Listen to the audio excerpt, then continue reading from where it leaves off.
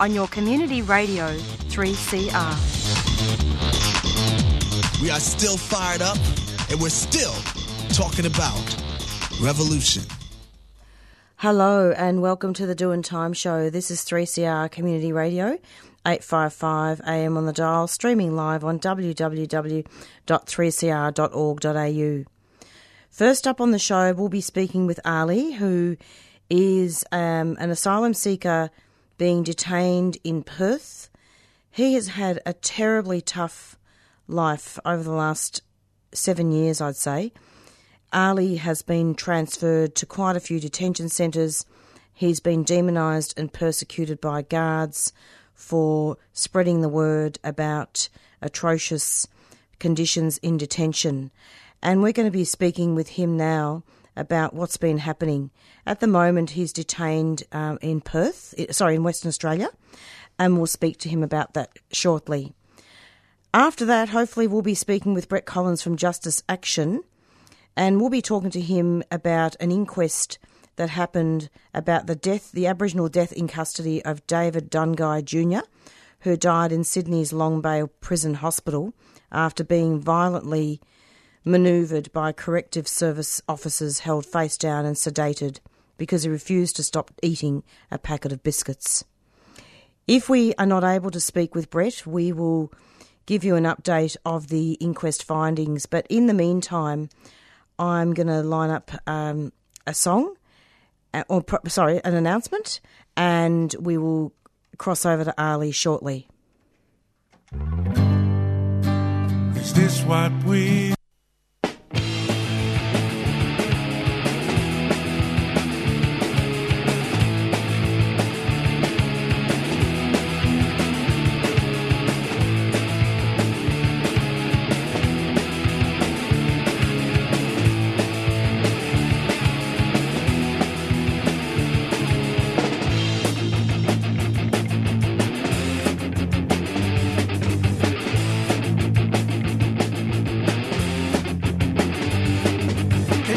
Believe the bullshit that's made today's headlines. From the front page to the back page, it's just a pack of lies. A bunch of rich pricks telling us what they want us to hear. But the world that they present to us is not as it appears. Is it true? Or did you read it in the right-wing press? Is it true? Or did you read it in the right-wing press? Is it true? Or did you read it in the right-wing press? Is it true? Or did you read it in the right-wing press?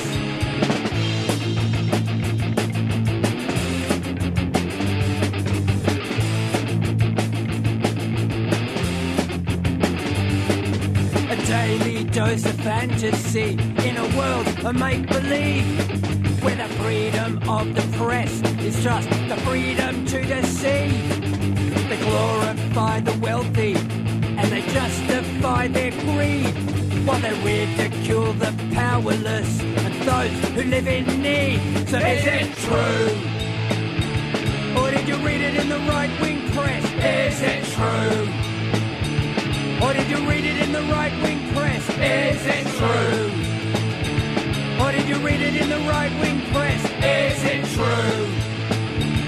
Or did you read it in the right-wing press?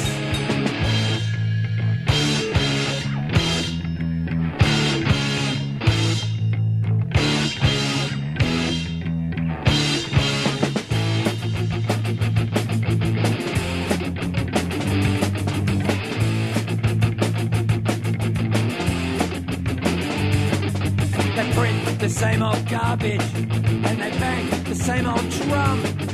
The cops are always heroes, and the rest of us are scum. Spreading racist bullshit, so we fight among ourselves. The rich end up in power, and the poor end up in cells. Is it true? Or did you read it in the right-wing press? Is it true? Or did you read it in the right-wing press? Is it true? Or did you read it in the right-wing press? Is it true? Or did you read it in the right-wing press? It's not true.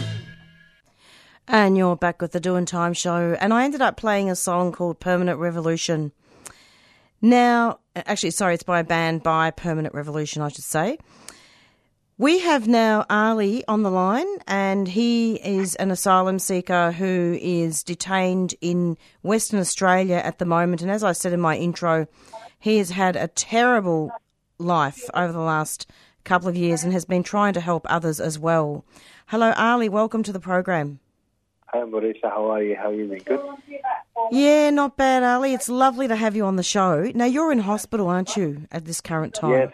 At the current time now, I'm in the hospital. I've been 4 days, and I just got confirmation I'm not going to go back to the detention. Probably another 2-3 days. That's at least. Are you able to tell listeners why you ended up in hospital, Ali? Is that something you want to talk about? Yeah, there's two managers in the centre running the detention, totally perfect, and there's another two managers running the detention with incidents and disaster. Two managers consistently, two of them are good and two of them are bad. Manager Huey and Rosa running the centre as running a Bunnings warehouse or a warehouse or something, and the other two managers running it smooth with no incident. Okay. And then I was laying down about 1 o'clock nighttime. I want to sleep, and they came up and they said, "Oh, the rules is in this room. If you sleep, you gotta leave the lights open all night." I said, "But I can't sleep. If I leave the lights open, I can't fall asleep." He said, "That's the rules." I said, "But it's never been this one rules. I've been here already for 3 weeks, 2.5 weeks, never been And this where's rules." this, Ali? What's this detention centre? Perth CIDC, Perth Detention Centre. Immigration Detention Centre, in Perth City. Okay. I'm not happy to be there. I didn't want to go there. I said, I'm happy to be in Perth. Send me to Yongah Hill, but they're not sending me to Yongah Hill because they reckon, because of the social media behaviour and the people there are waiting for you, and they're looking at me, the boys there looking at me as a positive outcome to them if I go there, because I will help them and get things changed. So they see you as a leader, they see you as someone who is exposing what's happening inside the detention centres, so they're targeting you and giving you a hard time. Is that correct? Yeah, exactly. So Ali, tell us what happened. What led to the hospital stay there? What happened? So they trying to leave the lights open in my room. I said, "Come on, man, stop giving me hard time and just let me go to sleep."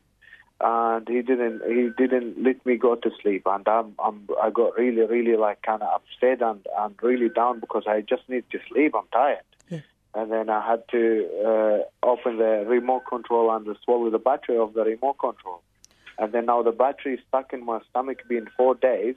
They done already operation and they filed to take it out. They filed to take it out. They couldn't find it so when they took the X-ray after 1 hour, when they went and do the operation, they didn't find it in the same place. So they done the operation based on 1 hour ago, the battery where it is, and it got moved to another place, which is they can't get to it. It's a sensitive place in the stomach. They can't get to it unless they damage me. So they couldn't do the operation, and they took me back. And now the battery being stuck in my stomach, and I'm stuck in the hospital with no food, only fluids.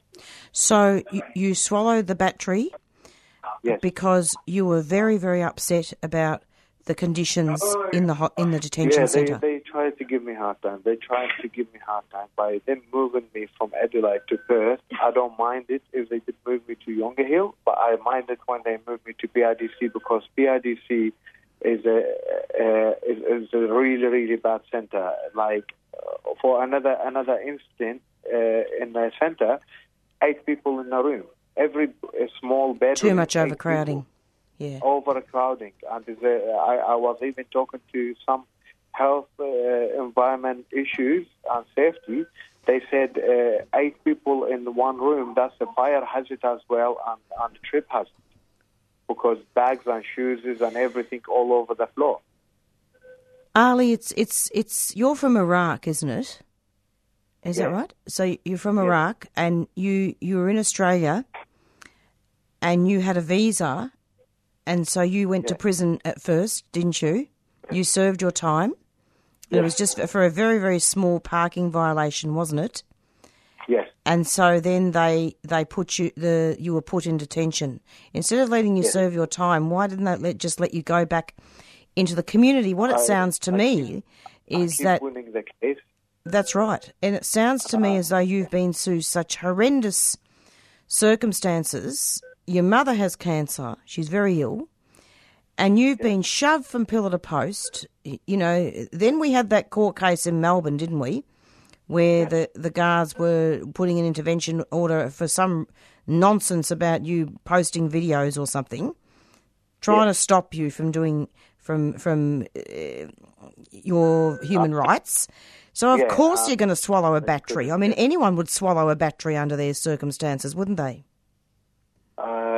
They just putting me under so much pressure. It's like my mental health going down. Now the psychiatrist came to see me just before, and here he said, for your health and safety and all that, I'm not releasing you back to there. I'm going to keep you for a bit time with us in the hospital and here.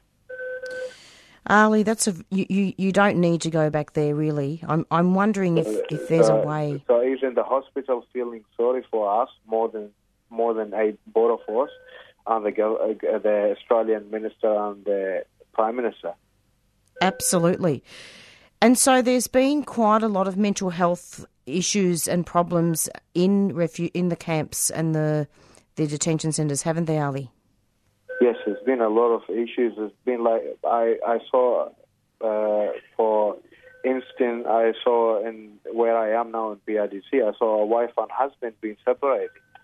The husband living in a separate room and the wife living in a separate room, and they're not allowed to see each other only 2 times a week for 1 hour, and they're not allowed to kiss each other. Yeah, it's very sad, isn't it, that these places are being places of horror, aren't they?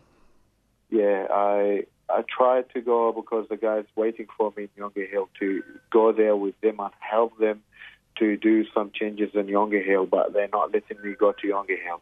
And they're keeping me in that place. I suffer from mental health. I've been 5 years in detention now, so I'm in a room by myself. All of a sudden now with 8 people in a room, it's just not really good to be sharing a room with even one person. I don't like it, and I don't want to be there. And I told them, I said, send me back to Adelaide, wherever I came from. I was there happy, and it's a good detention centre. Why you moved me from Adelaide to PRDC, where I didn't ask for PRDC? I asked for Yongah Hill. And then when I fly from there, they told me I'm going to Yongah Hill, and then a quick change over in the airport. Soon I arrive in Perth. PRDC people picked me up and put me in Perth Detention Centre, not Yongah Hill. Right. Yeah, so I mean, they lied to me from the start, and then now it's just backfiring on my mental health and my issues and everything. There's so much issues and so much problems they need to fix before it'll get worse, because this is just, it's getting too much. Look, it is getting too much, and I'm just wondering, without going too much into it, because I know it's still pending, isn't it? But is there any progress with your case and being able to get your visa back? I got about my visa. I got a court case in Melbourne on the 5th and the 4th of February. Right. And we're going to go to the judge and say, hello, judge, 2 years ago I won my case. Can you find out from the minister why I haven't been released yet? I'm just waiting, bending on one signature of the minister, and I'll be free then. So we trying, me and my lawyer, to put the pressure on the minister and of the Home Affairs to actually sign my paperwork and release me, sign my visa and release me, this one is going to go through to court on the 5th of February and the 4th of February. And where is that going to be, in Melbourne? Yeah, in Melbourne. Whereabouts? What court? Melbourne court? Federal Court, Melbourne. Well, we'll make sure that we advertise that so that people can come and support you. It will be all my friends and my refugee advocate people and the grandmother for refugees and justice for refugees. All of them will be with me. Same last time when you were with me in court. They will be all with me coming to court. Indeed. And in fact, I believe that court case was in September, wasn't it, Ali? Yeah, the last court, you went with me. I did.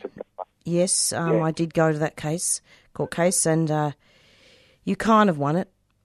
But the thing is, though, Ali, you have to get out of there. You simply have to get out of detention now. Yeah, I'm trying to work on it with my lawyers and try to organize everything, and hopefully, finger crossed, we get some justice out of this.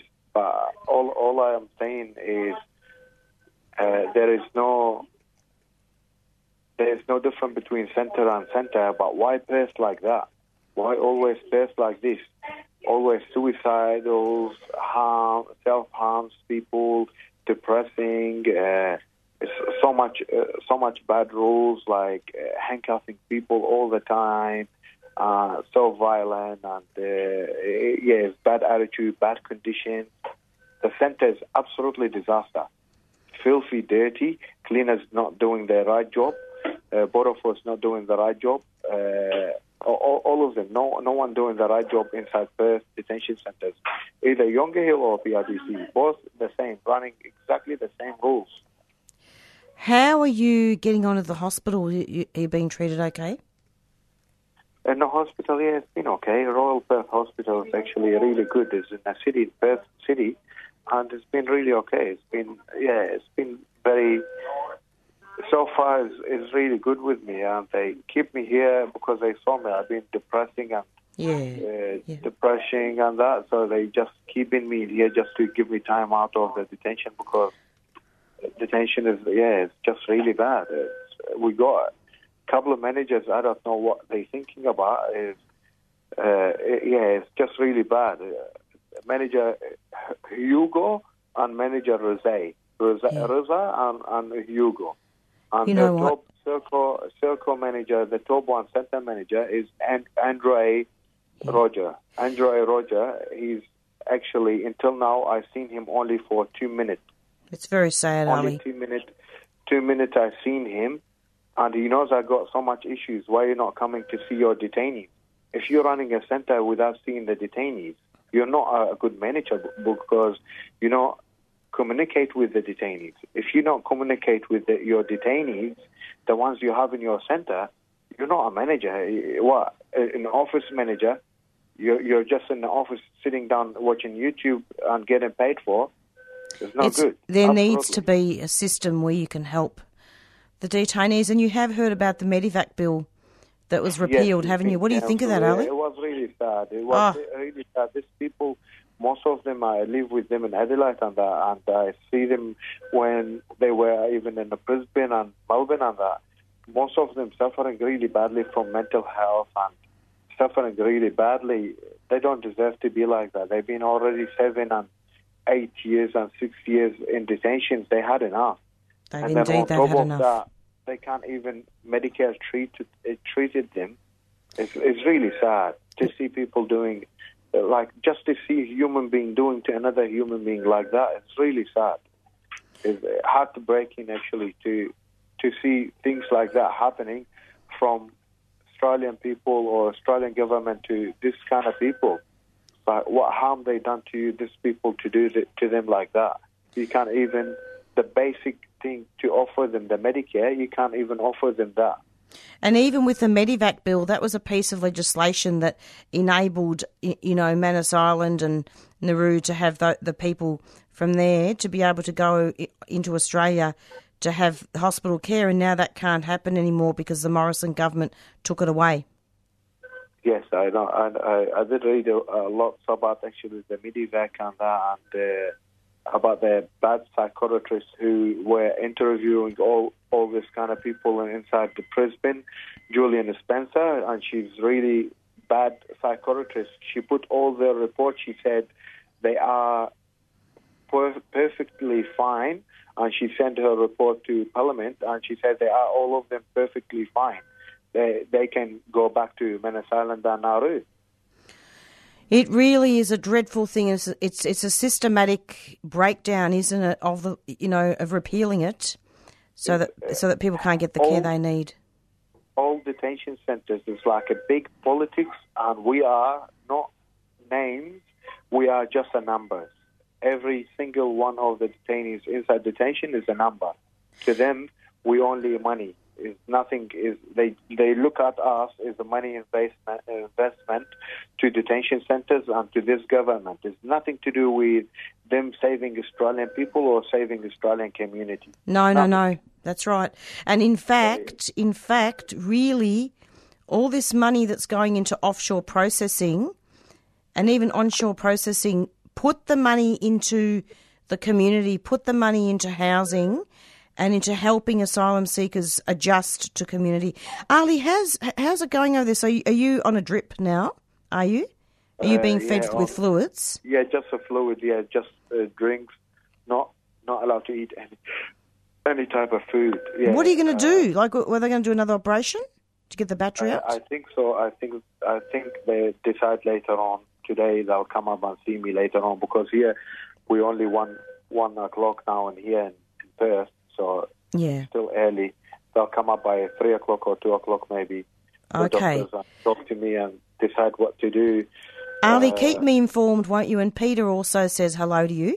He wasn't able to come to the show today. Yeah, I did talk to him today in the morning. Good. Yeah, I miss Peter, actually. He's good, actually. Yeah. Exactly the same as you. Two of you is really nice and good people to help other people as well. I hope so. The truth to Australian people on the street. Absolutely, Ali. Okay, Ali, well, keep in touch with us. Let us know what's going on. Thank you very much. Thank you. We'll look at the court case next year and see about coming down there to support you and spread the word. Thanks a lot. Thank you very much. Take care. Right. Bye-bye. Take care. Bye-bye. And that was Ali, who is an Iraqi asylum seeker, detained, and he attempted suicide. He swallowed a battery, and is now in hospital. And the doctors wish to keep him in hospital to work out what to do with this battery and to assist him with his mental health problems. We're going to be speaking with Ali again. This is our last show today, but we'll speak with him next year in late January and cover the court case as well that he's going to be in February. 6 years I've been in desert. Beyond the Bars is 3CR's annual prison project, giving voice to our Aboriginal and Torres Strait Islander inmates right across Victoria. It's good to be here with Aboriginal radio, and you don't really get to do this much. Brings us all together. You'll get your time to take that first step out that front door to freedom beyond these walls. And I just want to say thank you to all of you for giving us the opportunity to speak on air. The reason, the bigger the calling. Make your commitment and watch things unfold. And you can listen to audio from this year's broadcasts and previous years as well, online at any time. Just go to 3cr.org.au/Beyond the Bars. But also, while I'm here, I'd like to say thank you for coming, helping, giving us a chance to do this. It's really good, it's been going for a while now. Hopefully it keeps going, it's good that we can do this and get our voice out there as prisoners. We can't blame everything on the external, so let's stop looking for it in the hands of the persecutor, because real power comes from here and it comes from family. If you would like us to post you a free CD, contact the station on 03 9419 8377.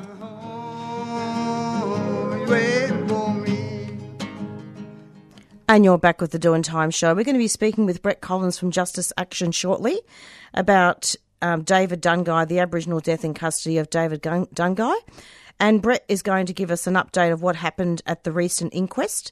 And just a quickly quote from the report on the coroner's decision that was on the the Justice Action website. Just quickly, on December the 29th, 2015, David Dungay Jr. died in Sydney's Long Bay Prison Hospital after being violently manoeuvred by corrective service officers, held face down and sedated because he refused to stop eating a rice cracker. And we're going to be speaking with Brett pretty soon. We interviewed Letona, David's mother, earlier on in the year. And they've really been mucked around, this family, in terms of inquest after inquest and just a lot of dragging the feet of the government. Hello, Brett. Welcome to the program. Yes, I'm Marissa. The last program of the year, mate. Last program of the year, Brett. I don't know how we're going to handle this. And I'm sure all the people inside the prisons are going to go, hang on, we want our break too, and we're not going to have our program to carry us over the season. They'll have music though at that time, so that'll be good. They can listen to music specials and get that happening. Good. Yeah. That's excellent. But thank you. That's lovely that you like our show so much, Brett. Yeah, for sure. No, you guys are really important, and never doubt for a moment how much people appreciate the chance first of all, to express what we're doing for the community, for our community inside the prisons, and I'm sure that allowing the people in prisons to actually hear your support, getting information they wouldn't otherwise get, and linking across to activists in their field, giving support to them. That's a wonderful thing. Wonderful job you're doing. Thanks so much, Brett. It's and we've had a really tough year, actually. There have been a lot of deaths in custody, a lot of inquests, as you know. Auntie Tanya Day, she had her inquest here this year in 2019, and her findings will be handed down in March next year. And then of course, we've got David Dungay as well. Can you tell us what happened with David Dungay and give us a little bit of an update of what happened at the inquest? Well, look, I suppose the most important thing is that if it's really threw up some pretty stark issues for the average person in the public. The David Dungay case was particularly remarkable because the guy was not causing anyone any difficulty. All he wanted was to eat his wife's crackers, which he'd paid for himself. And the intervention by the prison officers was a muscle flexing exercise to try and tell this guy, who is an Aboriginal boy who had only 18 years old, was put in jail. He only had weeks to finish his sentence before he was to be released. And they tried to still continue to try to stand over him. So he shouted at them and said, "No, I want my rice crackers," and he kept them, hung on to them. So they decided that no matter what happens, they'd take the biscuits away, whether or not he had a right to have them.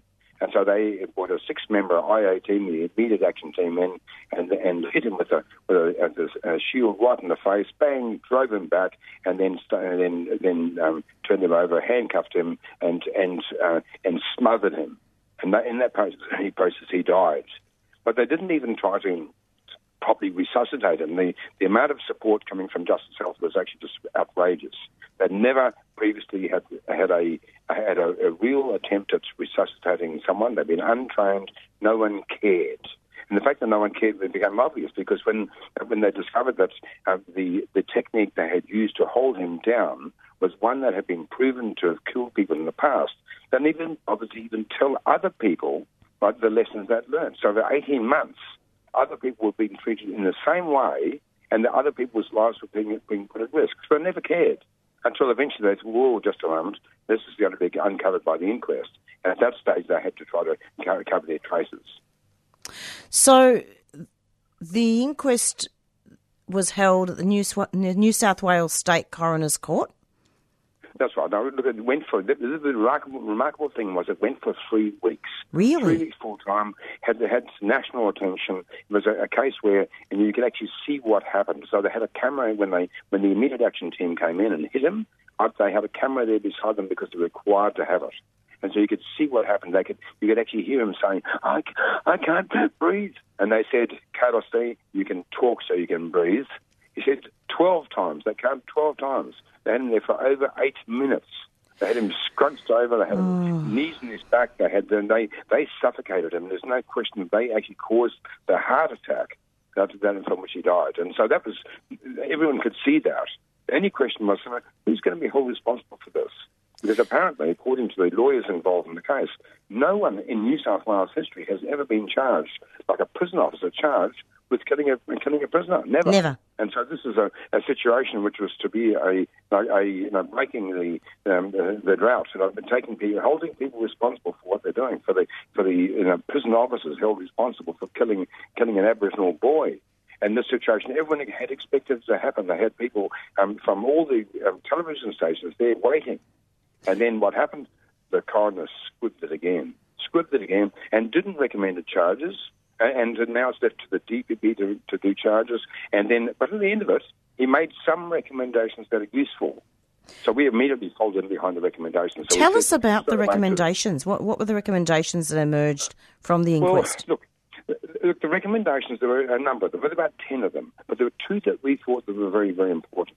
One was the entitlement for an Aboriginal delegate, and so prisoner delegate, one of the prisoners themselves, to be there, trained, and to be beside him. So instead of David Dungay being by himself, isolated, like having a 6-member team coming in on him, and having 60 seconds, right, to acknowledge that they were in charge, they were bigger than he was, and they were going to smash him anyway.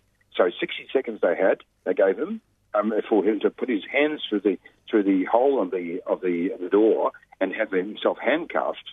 And failing to do that, they did what they were going to do, which was running in with the behind the shield and smacking him in the face and driving him into the bed and holding him down and then killing him. So that was the first thing, to have an Aboriginal delegate, right, selected from other prisoners, trained for the purpose, in order that person should be a bridge between the authorities and the prisoner himself or herself.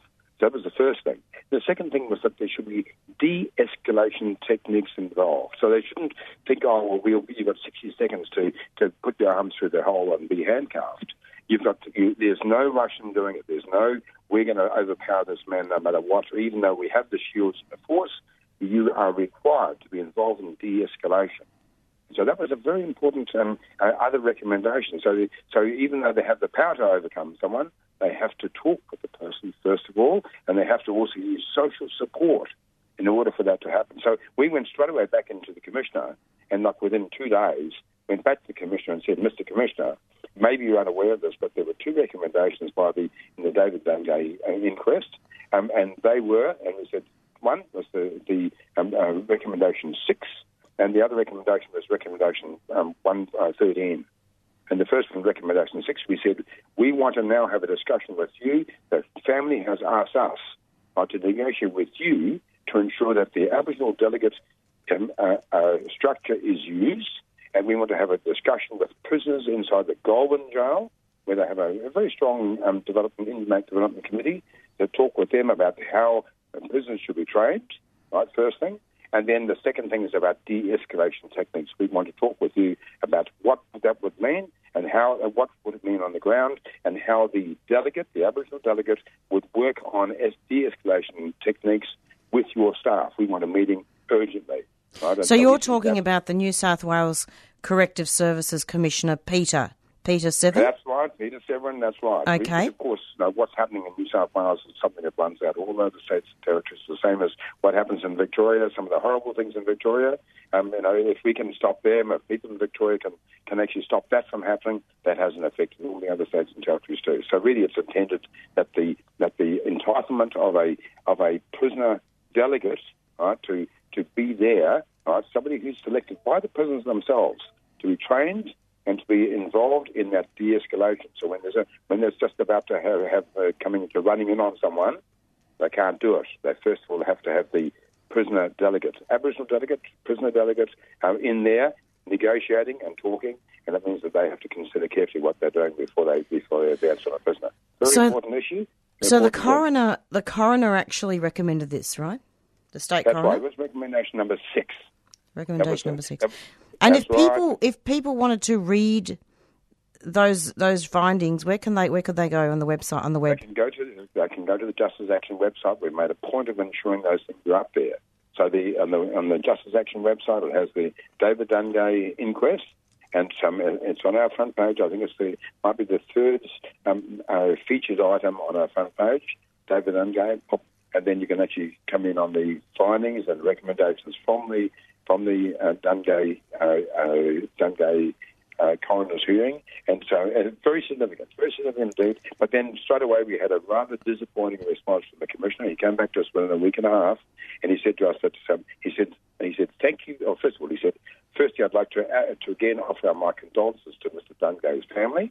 So at least he had the decency to accept that that we were talking on behalf of the Dungay family.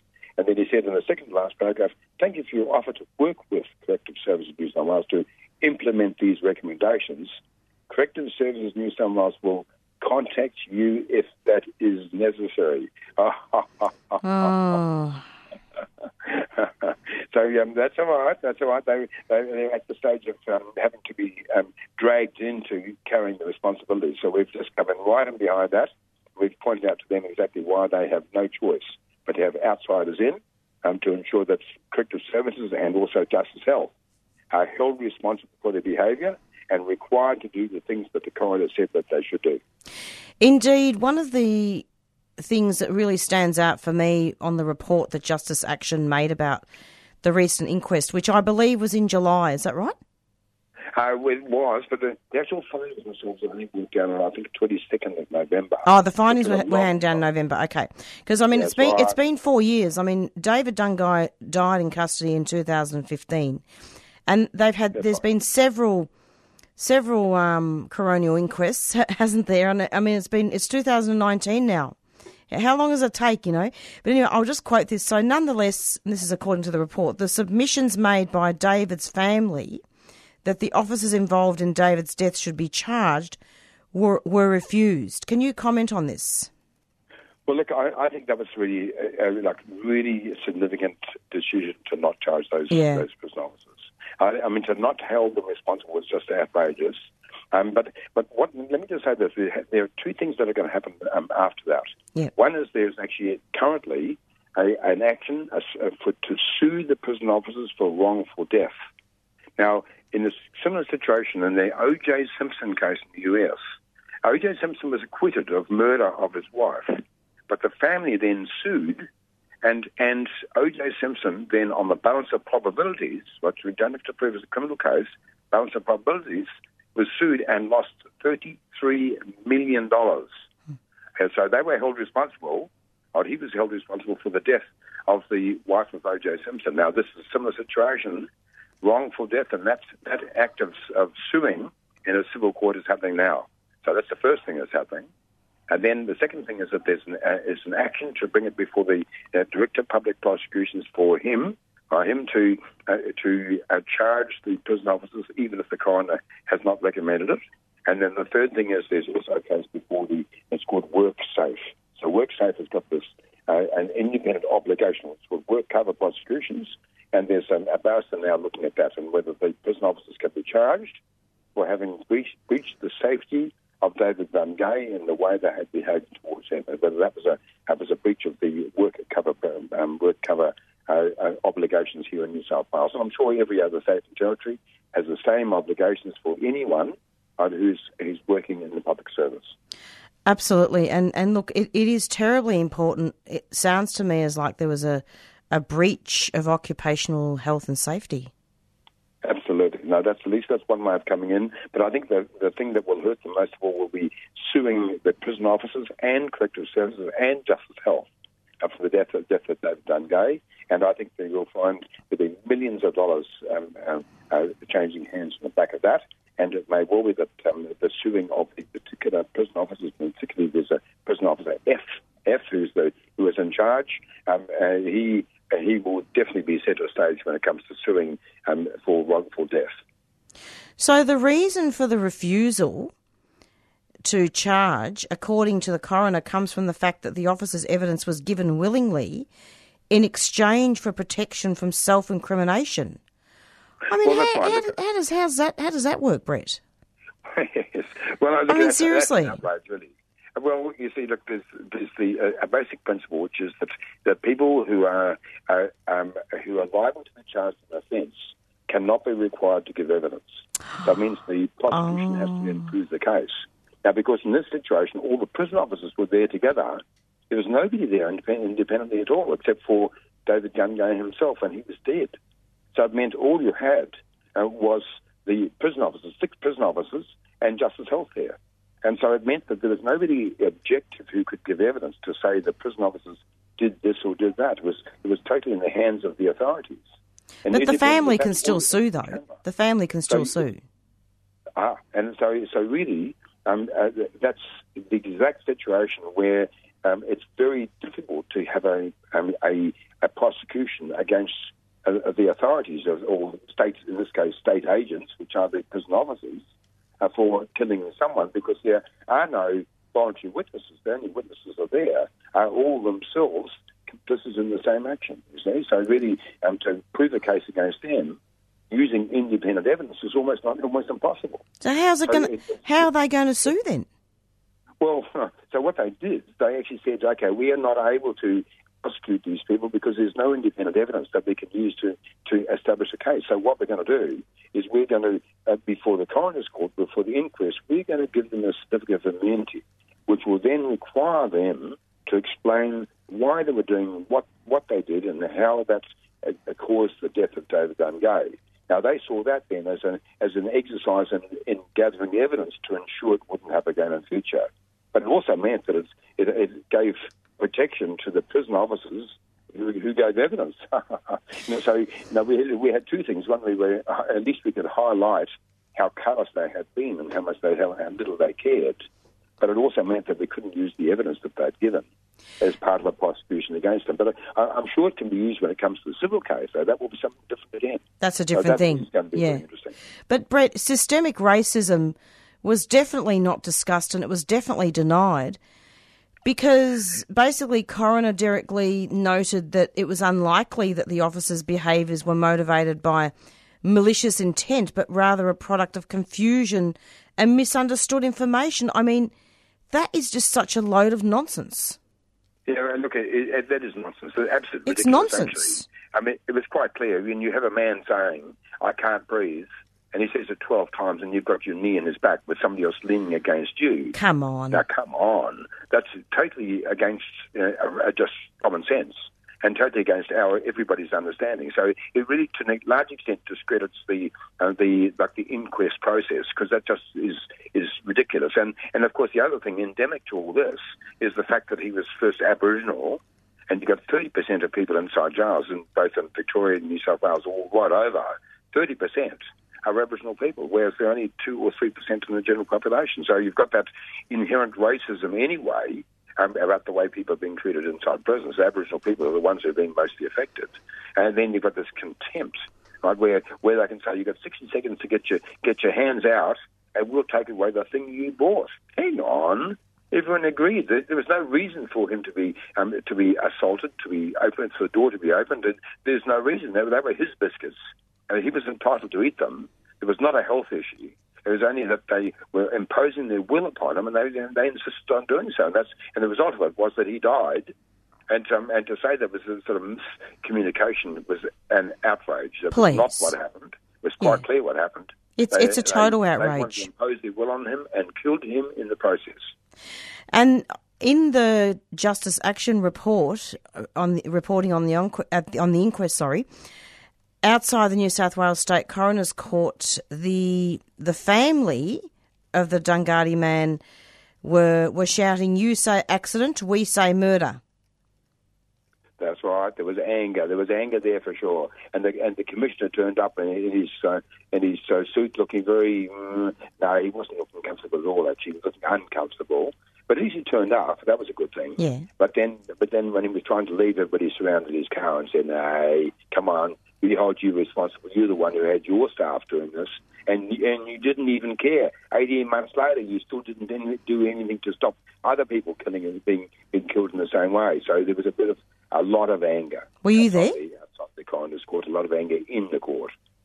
Were you there outside the car yourself? Absolutely. Absolutely. No, the media was there in the strength, and I was happy to speak on behalf of prisoners generally. I joined the family and the lawyers and other supporters there, and I was very proud to speak on behalf of prisoners generally. We felt that there were some things that were highlighted there. The most positive from our point of view is that there is an entitlement now, according to recommendations of the coroner, that prisoners in the jails have an entitlement to have their own representation, the elected representatives, to help them in these positions of confrontation. That's very useful. It means in the future, if these same things occur, as they will, as they're happening every day, that there is an obligation on the authorities, whether it's Victoria, whether it's New South Wales, whatever state it is, an obligation on the authorities to make sure that the inmate development committee, Aboriginal delegates, whoever it is there as part of the negotiations. And that it may well be that the result isn't a lot better, but at least other people would know what's going on. It can't happen secretly. So the state coroner actually recommended this. That's really interesting. Sorry, I missed that last question. Who recommended it? The state coroner? The state coroner. The state coroner recommended it. It's called Recommendation 6. And, wow. And it was said very clearly and very directly. And what it said, I recommend that all necessary steps be taken to make an Aboriginal welfare officer or Aboriginal inmate delegate available at the Long Bay Hospital to assist where required in interactions with Aboriginal or Torres Strait Islander inmates in the mental health unit and the Corrective Services New South Wales inform and train officers working in the mental health unit to utilise this process where appropriate. Recommendation 6 on page 91. So we've looked at it very carefully. We've made the point very clearly. Right, that's what occurs for Aboriginal prisoners applies right across the board. Doesn't make a difference. So it does indeed. Whether it's Aboriginal prisons, whether it's European Anglo-Saxon prisons, whether it's whoever they are, the same issue applies. And the tensions in prisons, they have an excellent way in which peer support can reduce the tension. Can reduce the tension. So we are following up that recommendation, and we see that as actually crucial to lessen the tensions inside prisons.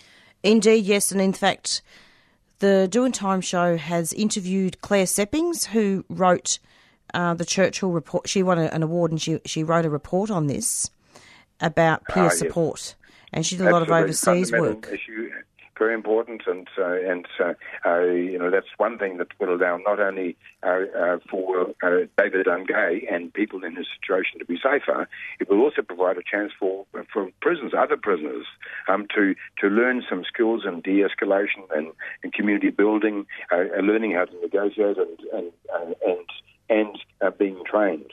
And that training itself will be useful not only inside the prisons, but also for them to have jobs when they are released. And that's a very useful part of the whole operation. I think what would be really useful at this point, Brett, if you can, do you have the recommendations in front of you? Yes, I do, yes. Yeah. Are you able to just, for listeners, we've talked about 2 recommendations in detail, but before we conclude our interview, are you able to just summarise for listeners what some of the other recommendations were?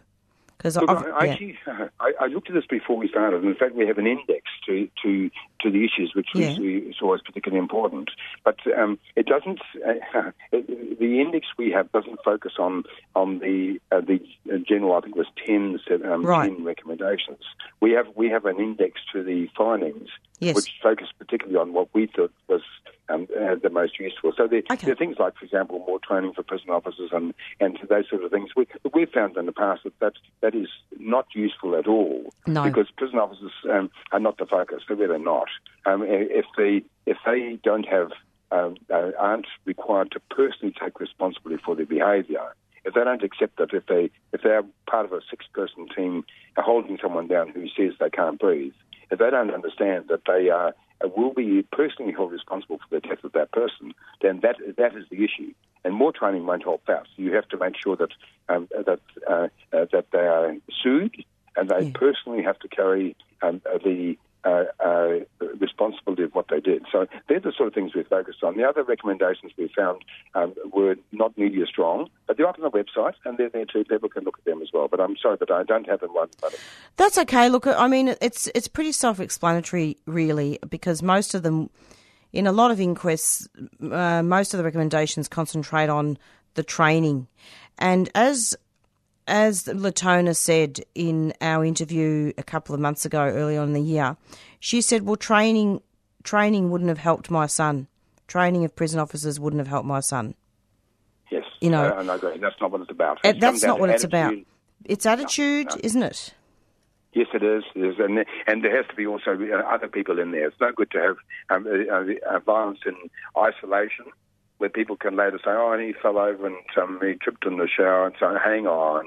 We need to ensure that there are no secret spaces in prisons, that you have got friends around you. You can be with people whom you trust, and you have people who are watching your back all the time. You should have a feeling of being safe, and you should have a feeling of love around you, love and family around you. So that means things like easy access to the internet. So we should have computers in cells by now where people can report on what has happened around them, report back to transparency, families, report to the ombudsman. Yeah. They're all obvious things that are waiting to happen. And I don't have no doubt will happen within the next short months, very short, I think less than years, I think months away from ensuring that people have access to computers in their cells and can then interact with a whole range of people, including their families, and in the same way as they have done in the ACT for the last 11 years. So that has to happen. Look, it does, and you've spoken a lot about that on the show. And I mean, of particular concern, Brett, and this is just a final question, when you were at the inquest, was anyone implicated from the healthcare system or from any health personnel at all? Well, yes, there was. Look, there was one particular nurse who's called Nurse Ma, who everyone tried to heap responsibility onto. They said that he was the person who didn't even check to see whether David was alive before he injected him the second time. They said that the decision to inject him was not one which came from the health authorities at all. It was actually a prison officer who called for him to be injected a second time. And so the reason that they held him, still holding him without him allowing him to breathe, was because they were waiting for the second injection. So, there's a whole area of corrective services having control, health standing back and not actually having a feeling that they had a responsibility at all. So they had this nurse scurrying in with his injection at the request, at the demand of the corrective services. So that was so wrong. So the interesting thing is, another one of the recommendations is that Justice Health, right, the nurse, has control and can decide at a stage at which the decision should be to hold them or release them, whether or not that should occur. It has to make the independent assessment, but that and take control of corrective services. Now that has never happened before. That is a change in culture. So it would mean that the health department, the nurse, right, has the responsibility to say, I think that shouldn't happen, and corrective services then has to release the person or take them into a cell and let them go, whatever it's got to be. But the nurse is in charge, not corrective services. Absolutely. I mean, so we've got corrective services officers playing doctor, and it's had disastrous consequences, and there's been a death. Brett, thank you so much for coming onto the program. It's been great having you. Yeah, delightful to speak with you guys during the year, and I've been so pleased to have the chance to speak to you and your listeners inside the prisons in Victoria. Hey guys and girls, hey. No, we're doing our best for you. As I say, we're doing our best, and we're not going to slow it up. And we're very pleased to work with you guys from 3CR. You do a wonderful job, and so we're so pleased to get access to your program. Brett, thank you very much, and let's watch this space about what's happening with David Dungay. He was only 26 when he died. And it really is quite horrible, and we've got to build the movement to stop Aboriginal deaths in custody. Absolutely. Thanks so much. Keep up the good work, Justice Action. Okay, thanks, Melissa. Take care. Okay, thanks, everyone. Bye-bye. Okay. End of the year. Bye. And that was Brett Collins from Justice Action speaking about the findings of the inquest that were handed down about David Dungay, who's a Dundardie man. So although the coronial inquest has concluded, this is only the first step towards justice for David Dungay Jr. and other black deaths in custody, which Justice Action continues to support. As David's mother, Latona, said, "I'm going to fight until I live in a country where black lives matter." It's approximately 4:54 and we've only got about 3 minutes left of our show. And the Doin' Time show will be back on the 27th of January. During this time slot, listen to Peter's music specials, and I'm sure that he'll be doing a great job with that over summer. So, thank you to our guests. Thank you to Ali, and we hope that we send a cheerio out to Ali in hospital, who is recovering from a suicide attempt, and we're hoping that he will be better very, very soon, and we wish him the very best for his upcoming court cases that are coming up in February to try and work out what's happening with him being set free. So free all political prisoners, free all asylum seekers and refugees, bring them here. And I want everybody to stay strong and take care, and we'll be back in January. And in fact, we're going to be doing a special Survival Day show coming up on so-called Australia Day. So it's goodbye from Marissa. We've got Beyond Zero coming up next. And if people missed out or just missed out on half the show, please go on to the podcast, and we'll be doing that podcast shortly. And goodbye for now. Thanks a lot and take care.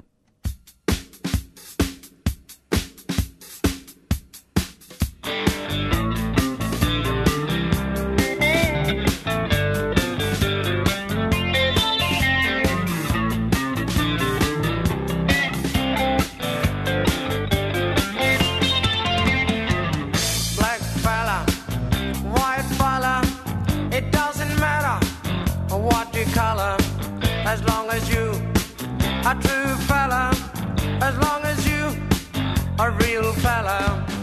All the people of different races with different lives in different places, it doesn't matter what your name is. We got to have lots of changes. We need more brothers if we're to make it. We need more sisters if we're to save it. Are you the one who's gonna stand up and be counted? Are you the one who's gonna be there when we're shouting? Are you the one who's always ready with a helping hand? Are you the one who understands this family plan? Black fella, white fella, yellow fella, any fella, it doesn't matter what you color, as long as you a true fella. All the people of different races with different lives in different places, it doesn't matter which religions, it's all the same where the ship is sinking. We need more brothers if we're to make it. We need more sisters if we're to save it. Are you the one who's gonna stand up and be counted? Are you the one who's gonna be there when we shout it? Are you the one who's always ready with a helping hand? Are you the one who understands this family plan?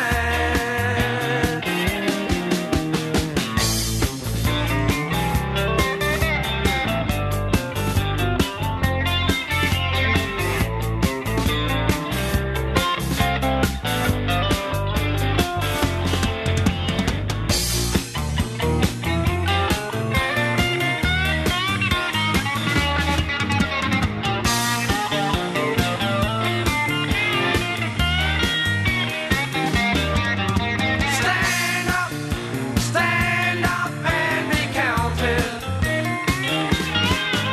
Stand up and be counted. Are you the one who's always ready?